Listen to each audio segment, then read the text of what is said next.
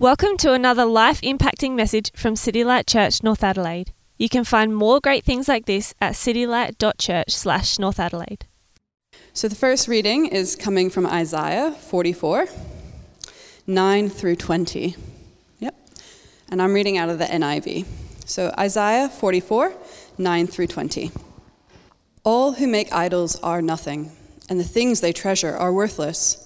Those who would speak up for them are blind. They are arrogant to their own shame. Who shapes a god and casts an idol, which can profit nothing? People who do that will be put to shame. Such craftsmen are only human beings. Let them all come together and take their stand. They will be brought down to terror and shame.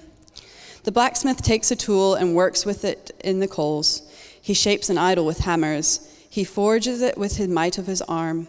He gets hungry and loses his strength. He drinks no water and grows faint. The carpenter measures with a line and makes an outline with a marker. He roughs it out with a chisel and marks it with the compasses. He shapes it into a human form in all of its glory, that it may dwell in a shrine. He cut down cedars, or perhaps took a cypress or oak. He let it grow among the trees of the forest, or planted a pine and rain made it grow. It is used for fuel for burning. Some of it he takes and warms himself. He kindles a fire and bakes bread. But he also fashions a god and worships it, and he makes an idol and bows down to it. Half the wood he burns in the fire. Over it he prepares his meals. He roasts his meat and eats his fill. And he also warms himself and says, "Ah, I am warm. I see the fire." From the rest he makes a god, his idol. He bows down to it and worships it. He prays to it and says, "Save me, you are my God." They know nothing. They understand nothing. Their eyes are plastered over so they cannot see, and their minds closed so they cannot understand. No one stops to think. No one has knowledge or understanding to say, "Half of it I used for fuel. I even baked bread over its coals. I roasted meat and I ate. Shall I make it a detestable thing from what is left? Shall I bow down to a block of wood?" Such a person feeds on ashes. A deluded heart misleads him. He cannot save himself or say, "Is not this thing in my right hand a lie?" Our second reading is coming from Matthew, chapter 6, 19 through 24. Do not store up for yourselves treasures on earth, where moths and vermin destroy, and where the thieves break in and steal. But store up for yourselves treasures in heaven, where moths and vermin do not destroy, and where thieves do not break in and steal. For where your treasures is, there your heart will be also. The eye is the lamp of the body. If your eyes are healthy, your whole body will be full of light. But if your eyes are unhealthy, your whole body will be full of darkness. If then the light within you is darkness, how great is that darkness? No one can serve two masters. Either you will hate one and love the other, or you will be devoted to one and despise the other. You cannot serve both God and money. Thanks very much, Ruth. Good morning, everyone. It's nice to see you this morning. If you are new or visiting, my name's Jacko, or Simon, lead pastor here at City Light Church, North Adelaide. We are in week 3 of a series we're doing called God and Money, how to handle money in your heart and with your hands. And as I said, I'm not sure if I said this last week or the week before, but as we go through today, we're going to be looking at lots of different Bible passages. So one of the things I can advise you to do is don't try and keep up finding all the passages in the Bible. I'm into that normally, but maybe if you want to note down the passages we look at and you can look up them later. But that's how we're going to roll today. We did start a conversation about money a few weeks ago.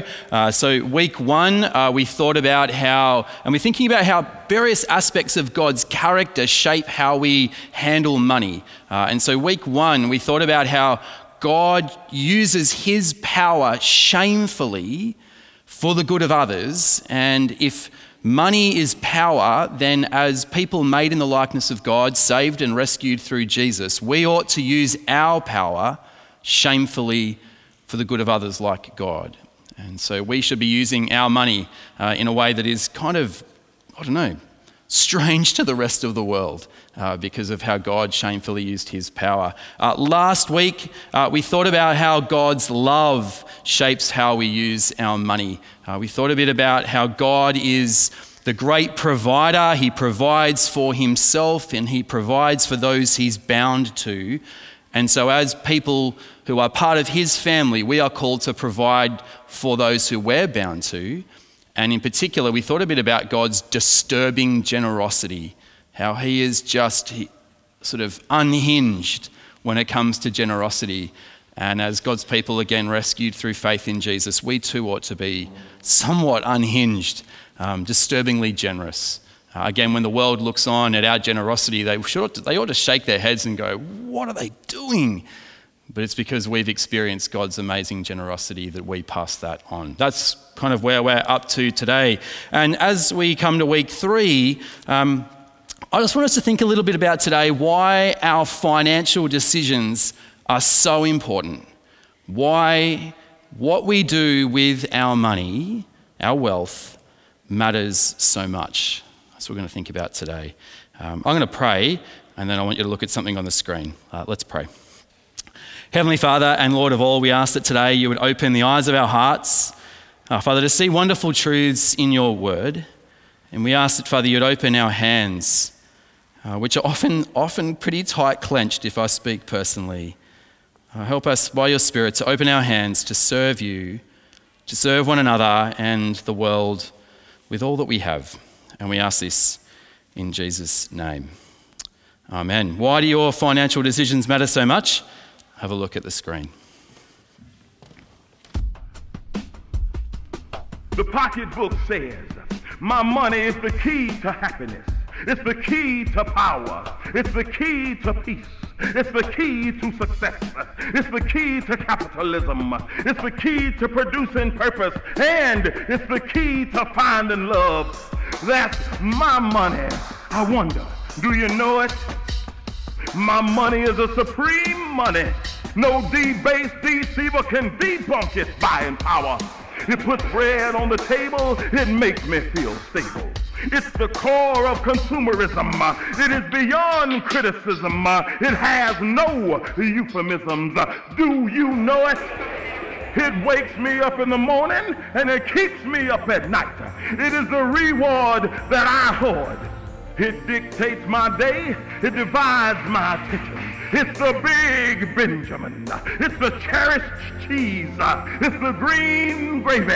It's the lean lettuce. I wonder if you know it today.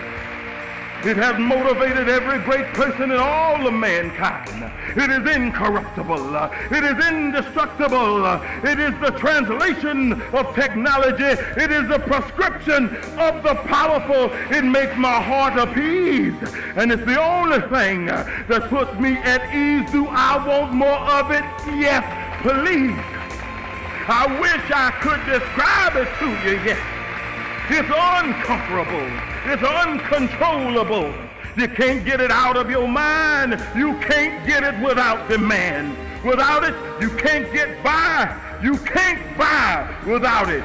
The world can't function without it, and it lasts for all eternity. Yes, yes, that's my money. Go ahead and clap your hands if you need to, because that's my money. That's my money. There you go. Is that the money you know? Is that the money you know? I think I'd like to be able to preach like that, but I think you'd see right through it, pretty sure. But is that the money you know? I mean, putting bread on the table, making you feel stable, that it's beyond criticism, that it divides your attention. Is that the money you know? Is it the only thing that puts you at ease? Because let's be honest, do we really believe Jesus, right, when he says you cannot serve both God and money? Do we really believe Jesus when he says you cannot serve both God and money? Or was Jesus, I don't know, when he said that, getting a little bit carried away? Is that just hyperbole? Do you not understand that if you're pretty clever, you can actually serve money kind of carefully just underneath God? Didn't you get that? Money and its pursuit, I reckon, has a stranglehold on our society. I think we've moved away from decades past where the creed kind of was going around, the greed is good kind of principle. I think it's a little unsophisticated for us today. But I think we hold in contempt, right, that sort of self-interest. I don't know, every year when you hear of, the multinational corporations who are, setting aside billions of dollars to pay their handful of executives their bonus, so they're getting huge bonuses. We go, well, that's really crass and that's obvious greed. I don't know if we're enticed by that. I don't know if you have listened to the news of late, but when the government gave out the JobKeeper sort of amounts of money to various companies, lots of people took that up, and the government gave it as a way to kind of keep businesses going as the pandemic kind of took over and things like that. And on the other side now, as things have kind of gotten a little bit better, there's been investigations into companies who made a lot of money out of the pandemic and also got the JobKeeper as well. And there have been calls for those people to give back. Not to name names, but like Jerry Harvey, for example, from Harvey Norman, was kind of caught out. And there was one, I think there was, real estate's booming, right? There was a real estate company in Australia who got the JobKeeper, got squillions of dollars from it, and their profits went through the roof. I don't know, when we hear about those sorts of stories, I think that sort of obvious kind of greed, well, we kind of go, that's just really wrong. But I wonder, secretly in our hearts, if that sort of a little bit of greed, that subtle love for more, is kind of in all of us. Jesus said, you cannot serve both God and money. Why is our approach to money so important? Well, because handling our cash is actually playing with our eternity. Martin Luther wrote this on the screen. Baptized or not, no greedy belly can be a Christian, but he has certainly lost Christ and has become a heathen. The two are intolerable to each other, being greedy and being a believer, and one has to eliminate the other. Why do your financial decisions matter so much? Because money is dangerous. It's dangerous. At least the power our hearts give to money is dangerous. A few weeks ago, week 1, I said money is actually good, and that's still true, and I still believe that totally. I'm not backing away from that, but with our hearts, money can be a dangerous thing.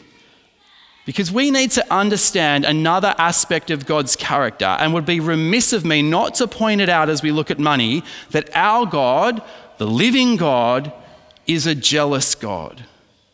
Our God, the living God, is a jealous God.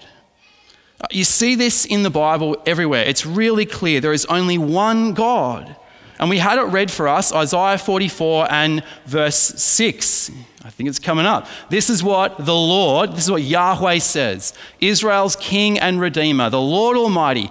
I am the first and I am the last. Apart from me, there is no God. And as chapter 44 that Ruth just read out before rolls on, now I know, brothers and sisters, we are conditioned when the Bible is read to sit really quietly and not say anything and not kind of respond overtly to what's being said. But Isaiah 44, you're actually meant to laugh, I reckon, okay? And we're not about to do it again. We're not going to have a repeat. But when you hear that, right, it's actually one of those chapters where it's okay. You don't have to laugh, by the way, but it's okay to laugh when you hear what's being read. Because as the chapter rolls on, God is making fun of the stupidity of idolatry. I mean, what kind of idiot kind of God basically says is someone who would chop down a tree and think I can use half of it to create a fire and to make some bread, and then use the other half and carve it and then bow down and say, this is the God whom I worship. It's the stupidity, right, of turning bits of creation and then treating them as if it's our creator. And it's really common. But God has no true rival, brothers and sisters. That's what Isaiah 44 is all about. Yet the fact we create rivals for him arouses his right jealousy. God is jealous. So here's a bunch of scriptures, right, coming up. Exodus 34, verse 14. Do not worship any other God, for the Lord, whose name is jealous, is a jealous God. Zechariah 1:14, this is what the Lord Almighty says, I am very jealous for Jerusalem and Zion. James 4 verse 5 in the New Testament talks about how God yearns for his people unto jealousy. And God is jealous for his reputation. Ezekiel 39, I will be jealous for my holy name. And then God acts also on his jealousy. Deuteronomy 6, the Lord your God who is among you is a jealous God, and his anger will burn against you, and he will destroy you from the face of the land. God is a jealous God. And of course, we need to see how this is not only right, but how it's also a really good thing. Now, God isn't jealous, right? God is not jealous in a kind of petty, green-eyed monster kind of way, where he's just envious, right? And, all he wants to do is get stuff for himself, kind of like the jealousy that I experience when I'm fathering my 3 children, when someone gets something and they don't get it and they're really jealous and envious and turn into green-eyed monsters. No, God is not like that. God's jealousy is an other person-centered jealousy. It's a pure and natural and good desire to protect what is good and right, just like in marriage. So John Calvin puts it this way: as the purer and chaster a husband is, the more grievously he is offended when he sees his wife inclining to a rival. So the Lord, who has betrothed us to himself in truth, declares that he burns with the hottest jealousy when the worship of his deity is transferred to another. Calvin there is saying, a husband and a wife, when he sees his wife being unfaithful, it could go the other way, right? When a wife sees the husband being unfaithful, but you get the point. John Calvin shows that God's jealousy flows not from hate, but from love. Flows from other person-centeredness, not self-interest. You see, the immoral husband is not the one who jealously protects his marriage. The immoral husband is the one who doesn't care about his marriage. And God has poured himself out for his people.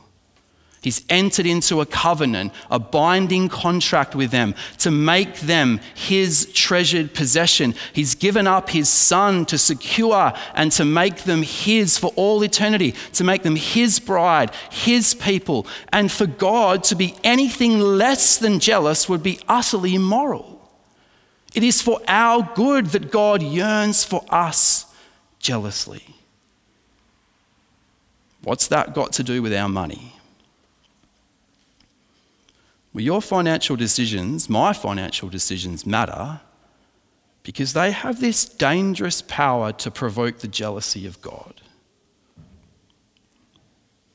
For greed is not a trivial sin. Now, all sin is sin, right? And in one sense. In that all sin being our rebellion against God and the resulting effects of that and the mess and the brokenness that we experience personally, individually, corporately, nationally, globally, all of that, all sin makes us impure. All sin makes us unfit for the kingdom of God, because God is holy, his kingdom is holy, but at the same time, some sin is worse than other sins in that it's more damaging.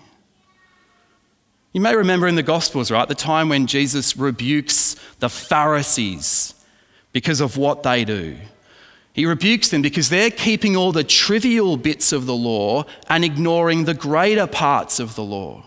So they sit around, right, the Pharisees, tithing their herbs, right, cutting off, 10% of their thyme and coriander and chili and dill, right, and then kind of proudly handing that in. They're doing this trivial stuff while ignoring the vital stuff like justice for the poor and caring for the widows and the orphans. Jesus confronts them and says, your problem is that you don't keep the whole law. And in doing that, Jesus says you've got to keep both the small and the greater parts. He recognizes, yes, sin is sin, but some sin is more heinous than other sin. And I think greed is in the heinous sin category.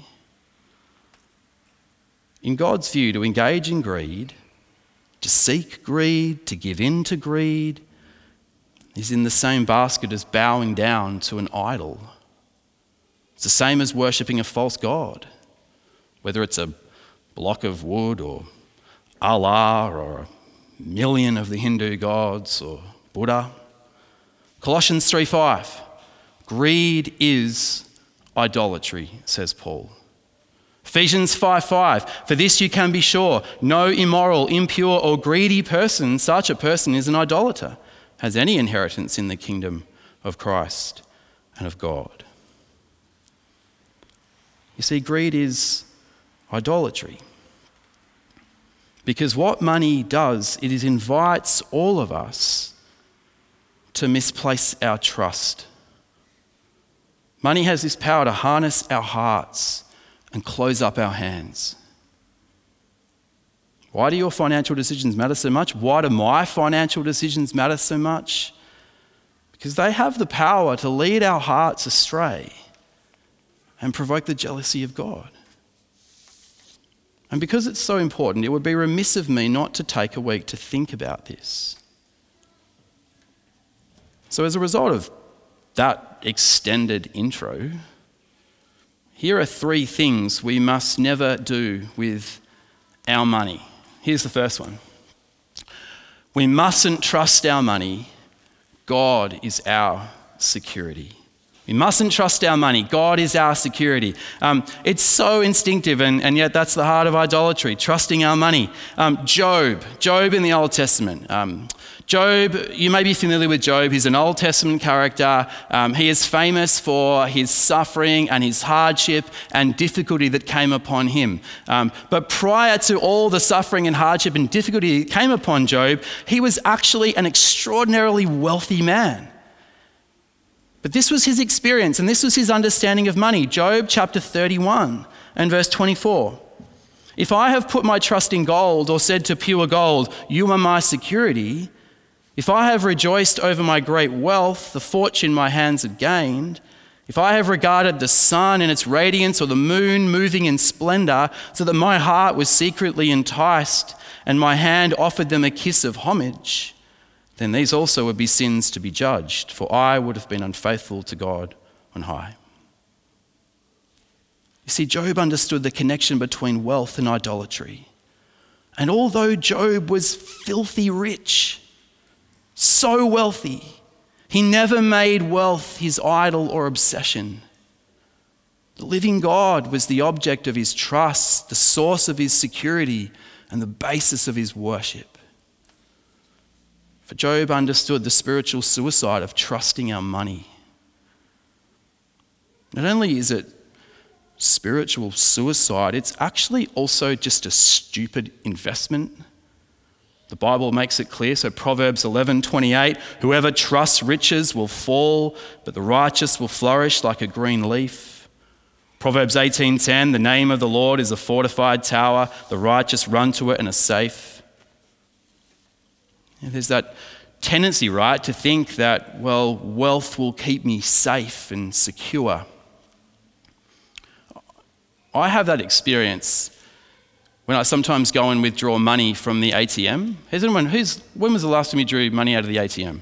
Like, never. Yeah, I did the other day. I had to pay someone some cash and I went to the ATM. And have you ever had the experience when you walk up to the ATM, which you might need to remember like years ago now, and you're putting your PIN number and then you see your bank balance? You know, and there are some days where my bank balance is looking really healthy and I feel good. I walk out of the On The Run going, yeah, I'm secure. I can take on the world. Some days I go into the On The Run, withdraw money and there's hardly anything there and I feel terrified, like the world is going to end. Ever had that experience? The bank balance looks healthy. I'm okay. The bank balance not so healthy. It's a bit shaky. The temptation to trust wealth. And yet Paul writes to Timothy in the first century, 1 Timothy 6:17, command those who are rich, and we are all rich by means of being in this room, command those who are rich in this present world not to be arrogant, nor to put their hope in wealth, which is so uncertain. Money is an unworthy source, an uncertain source of security. It really can't achieve what we want.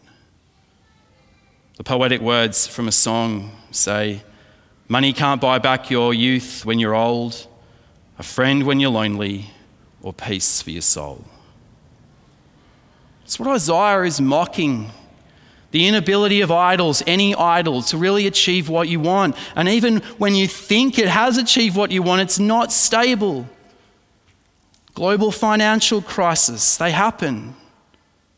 And when they happen, investments just disappear.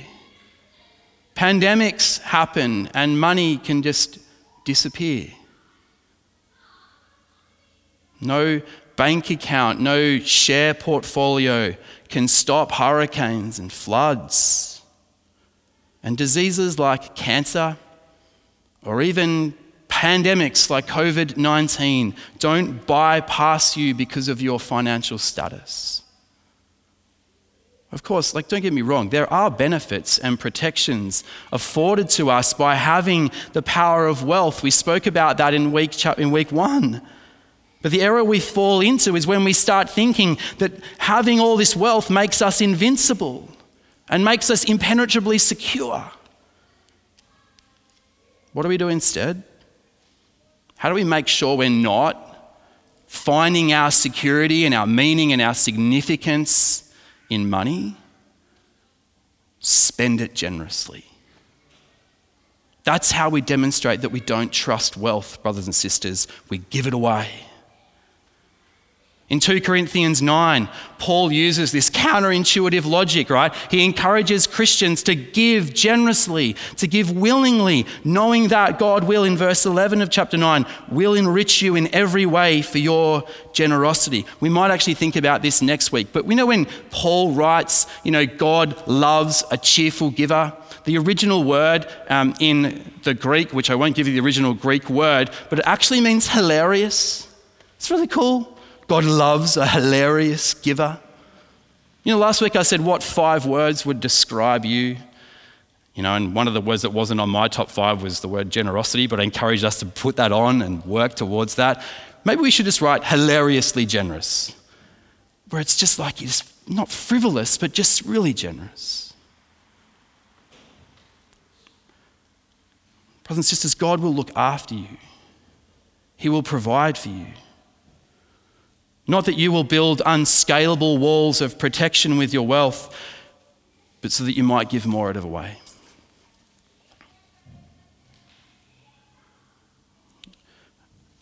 I think it's not in my notes, it's just come to me. It's dangerous territory.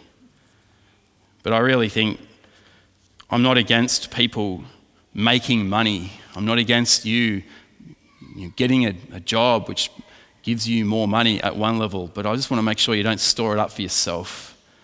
But that by having more, it just means you can give more. That'd be a good thing to do. The weird logic is, and it's natural logic, when by grace you've come to know a jealous God, that you would just give more away. It's the logic of Matthew 6, where Jesus challenges people like us, seek first the kingdom of God and his righteousness. Don't worry about money. Trust that God will provide. See, if we've really turned our backs on trusting money, it'll be seen in our generosity. Have you heard about the 20% challenge? The 20% challenge, have you heard of that before? If you faced a 20% cut in your salary today, what would you give up? You heard of that? I don't know, whatever's in your mind. You face a 20% cut in your salary today, what are you going to give up? The follow-up question is, well, why not voluntarily giving it up now, knowing God's generous provision? William Hartley understood the principle of knowing that he had been given so much and to be generous with giving it away. He was a philanthropist. He was a great businessman. He had this proportionate giving system. As his salary increased, so did his giving. But the percentage that he gave away also increased. He was known for being wildly generous to his employees. He would regularly and voluntarily increase his workers' wages. He provided low cost, high quality housing for his workers, and also provided free medical care for them. Now, by the way, we are looking to employ a few people here at church. We're keen to employ a discipleship coordinator for women. We are looking to employ an admin person, and we'd love to have student ministers join us. So if you join us, I'll be like him, and I'll be wildly generous to you. I'll give you low-cost, high-quality housing. No, I won't, by the way. But this is what he said. This man, William Hartley. Nothing raises money to a higher plane and a higher interest than systematic giving. I sit on my money. I don't let it sit on me. To distribute my money is more harder and more anxious a task than making it. That is, he thought more deeply about where and how he could make the most so that he could give most away. He thought about how to get the money, but also how to give it away. Here's a guy who's understood the generous provision of God in his heart, and it was expressed through his hands. He saw the dangers of money, so he gave it away. We mustn't trust our money. Secondly, we mustn't serve money. We're to serve God and to serve people. Luke chapter 16, Jesus says, "No servant can serve two masters. Either he will hate the one and love the other, or he will be devoted to one and despise the other. You cannot serve both God and money." By implication, you can serve money and you can serve God. But you can't serve them both together, not simultaneously. Francis Bacon said, "If money be not thy servant, it will be thy master. The covetous man or woman cannot so properly be said to possess wealth as that may be said to possess him." In other words, do we have stuff or does stuff have us? Do we have money or does money have us? Why is it that so many intelligent and gifted people work to the degree that what they say really matters in life, relationships, family, and all of that, but they work so hard and so long to the point that all those things they value so much suffer really badly? In some way, our Australian culture has become an indentured servant to money. And it's an old book now. It's published in 2005, a book called Affluenza by a guy named Clive Hamilton. I think the principles still kind of are helpful, but probably is a little bit outdated just as a book. But anyway, I remember coming across this idea that he shared. And it's really about how, he plays in the word influenza and how our love for money and possessions has become something of a disease called affluenza. We can never get enough. But he basically introduced me at the time. I've never had an American Express card. I've never been that significant in the world. He talked about how there's this, you can get this thing called the American Express Platinum Card. And if you have the Platinum Card, it comes with a promise. Here's the promise. For those times when you need assistance with life's little demands, Platinum Concierge is there for you whenever you need it. There are times a birthday is mentioned to you a moment before it's belated, or perhaps your anniversary is just around the corner. Simply call upon your concierge to organise a speedy bouquet and a reservation at the finest restaurant. And it goes on to promise, no more milling around in queues. Let us do the running around for you so you have most time to do the things that matter most. Essentially, this is an advert for people. It's a perk for people who neglect their families.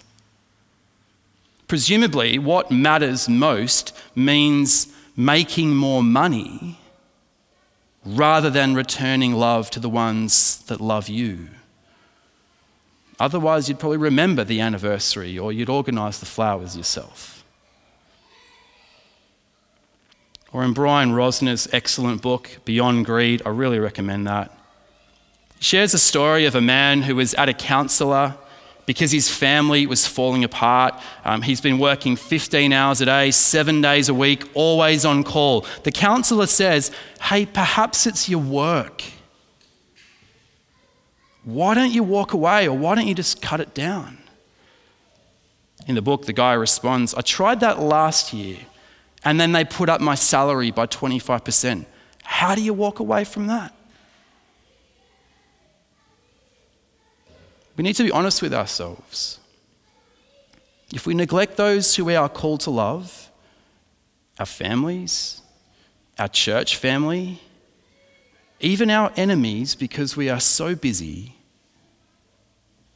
is it because we are so busy serving our money? We mustn't provoke God's jealousy by misplaced service. We need to put up guards against it.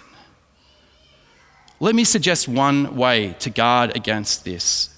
I want to encourage you to have an honest conversation with someone else. Here at church would be great. About why you've made the decisions you have. Perhaps about letting parts of your life slide because of worldliness and a love for money and for greed. It may not be, but that may not be what's troubling you, but you may need to have that conversation. I want to encourage you to have that conversation. And here's another way to guard against serving money. I want to encourage you to commit part of your week to serving people for free. Do some pro bono work. Maybe it's a church community putting some more time into preparing for DG, or maybe a community service using your gifts. I've known in the church that I served in Sydney, I've known some lawyers in that church who do extra work pro bono on the side for people in need. I mean, I don't have a Bible verse for that, right? That I can just pluck out and say, this is what God's word says, so go and do pro bono work. I don't have that. But I suspect if we commit to something regularly in a week, serving others where you don't get paid for it, it'll be a really good way for arousing the jealousy of God. The third thing, final thing we must never do, we mustn't trust our money, we mustn't serve our money. Thirdly, we mustn't love our money. We mustn't love our money. Rather, let's be devoted to the Lord Jesus, the King. Brothers and sisters, let's not be seduced by the power that money brings us. 1 Timothy 6, verse 10, the love of money is the root of all kinds of evil. Money itself is not the problem, is it? Rather, we become devoted to what it can achieve. And it's dangerous. Jesus taught, Matthew chapter 6, no one can serve two masters. You'll love one and hate the other. You'll be devoted to one and despise the other. You can't serve God and money. And yet money has that power, doesn't it? Not the look of money, but what it can do. It can grip your thoughts and our passions and our devotion. It can grip our hearts. It can cause us to stay awake at night wondering about it. We invest hours being concerned for our money. And yet the writer to the Hebrews says, chapter 13, verse 5, he's writing to Christians, keep your life free from the love of money and instead be content with what you have. Because God has said, never will I leave you. Never will I forsake you. It's really easy to fall in love with money and the power and the prestige and the looks that you get if you look like you got a bit of cash. I experienced this some time ago. Normally, many of you know, I drive a Mazda 6 wagon. It's a grey, beautiful thing that's parked out the front. No, grey Mazda 6 station wagon. Of late, actually, I've been cruising around in my mother-in-law's little red Starlet, Toyota Starlet. It's tiny. I'm almost bigger than it, but I kind of get in there. Anyway, I cruise around in this little Starlet. Sometimes I get the luxury of the Mazda 6, but very rarely these days. We were on holiday some time ago up on the Gold Coast, and we hired a car when we were up on the Gold Coast. It was wonderful, and guess what happened? We got upgraded for free. I never get upgraded for anything in my life. We were given a brand new Volvo S60 twin turbo coupe. Oh, it was really nice.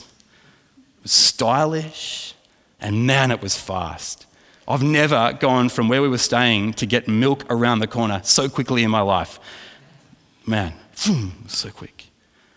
And I'll tell you, right, as I was driving it, other drivers look at you differently when you're driving this car. It's a nicer look that I get from other drivers as opposed to when I'm driving the Starlet.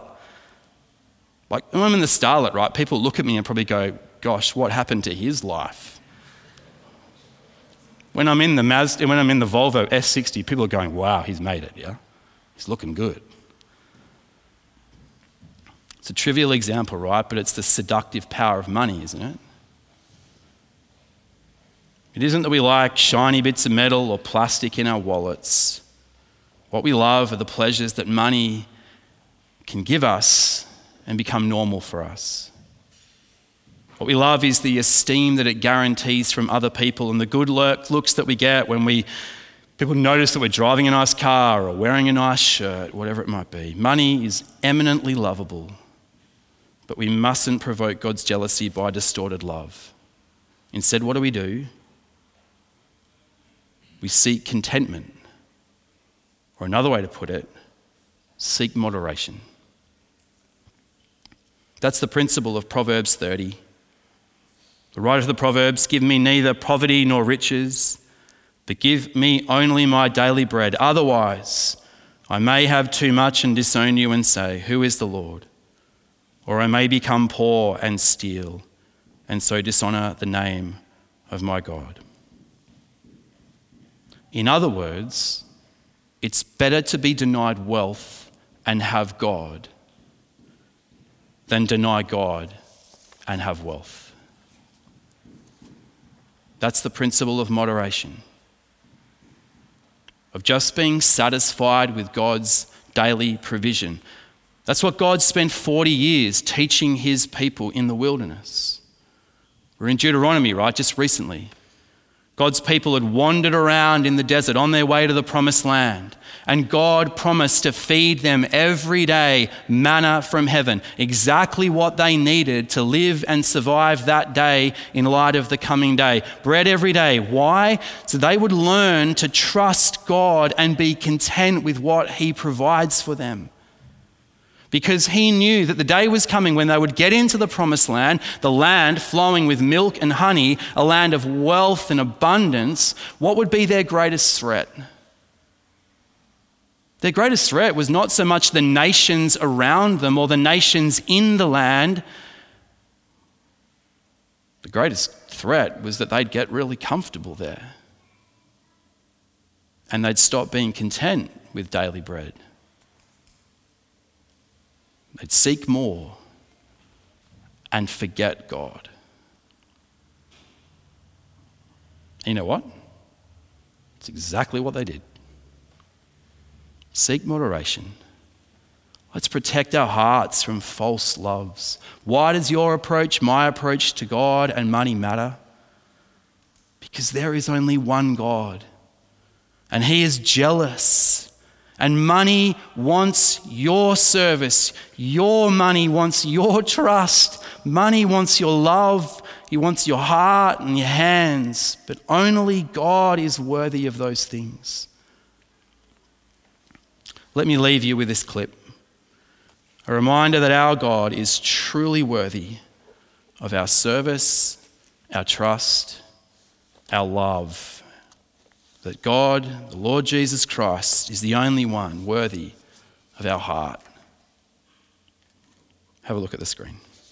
The Bible says, my king is the king of the Jews. He's a king of Israel. He's a king of righteousness. He's a king of the ages. He's a king of heaven. He's a king of glory. He's the king of kings. And he's the Lord of lords.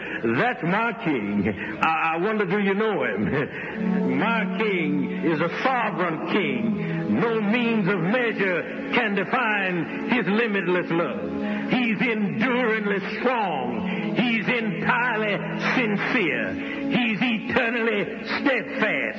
He's immortally graceful. He's imperially powerful. He's impartially merciful. Do you know him? He's the greatest phenomenon that has ever crossed the horizon of this world. He's God's Son. He's a sinner's Savior. He's the centerpiece of civilization. He's unparalleled. He's unprecedented. He is the loftiest idea in literature. He's the highest personality in philosophy. He's the fundamental doctrine of true theology. He's the only one qualified to be an all-sufficient Savior. I wonder if you know him today. He supplies strength for the weak. He's available for the tempted and the tried. He sympathizes and he saves. He strengthens and sustains. He guards and he guides. He heals the sick. He cleanses the lepers. He forgives sinners. He discharges debtors. He delivers the captive. He defends the feeble. He blesses the young. He serves the unfortunate. He regards the aged. He rewards the diligent.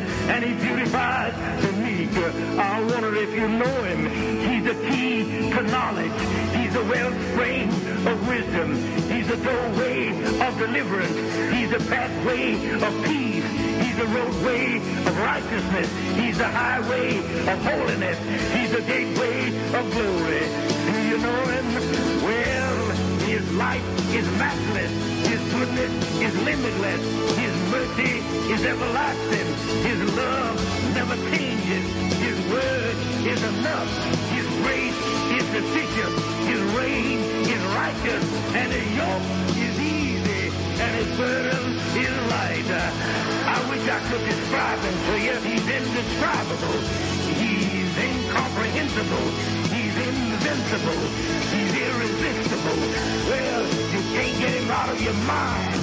You can't get him off of your hand. You can't outlive him, and you can't live without him. Well, the Pharisees couldn't stand him, but they found out they couldn't stop him. Pilate couldn't find any fault in him. Herod couldn't kill him.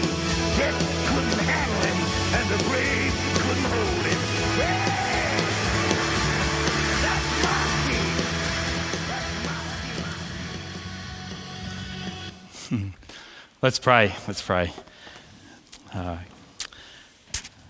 Again, we read in the Word, command those who are rich in this present world not to be arrogant, nor to put their hope in wealth, which is so uncertain, but to put their hope in God, who richly provides us with everything for our enjoyment. Command them to do good and to be rich in good deeds and to be generous and willing to share. Father, we thank you and praise you for the wonderful gift and provision of your Son, the Lord Jesus, the King of Kings, the Lord of Lords. Our Father, who came from the riches of heaven into the poverty of our world in order that men and women and kids like us could be rich towards you. Father, we thank you for the way that you've worked in our lives, that we've experienced your grace and your mercy. Father, may the experience of your grace and mercy and the hope that we have in the Lord Jesus change our hearts. Father, we pray that we would not be men and women whose hearts are keen to chase after idols, keen to chase after wealth, but more and more keen to chase after your Son, the Lord Jesus. And Father, as we go deeper into the gospel, Father, may you change our hearts and open our hands, that we will be men and women known for our gospel-shaped, gospel-fueled generosity, for the good of one another in our church family, for the joy and the good of those amongst whom we live, and ultimately, Father, for your glory. So, Father, we commit our hearts, we commit our hands afresh to you this morning. Empower us by your Spirit. In Jesus' name, amen. Thank you for listening to audio from City Light Church, North Adelaide. We hope you found it helpful, and we'd love for you to share this message with others. For more great content, more information about City Light Church, or to donate to the work of City Light Church North Adelaide, visit us at citylight.church/North Adelaide.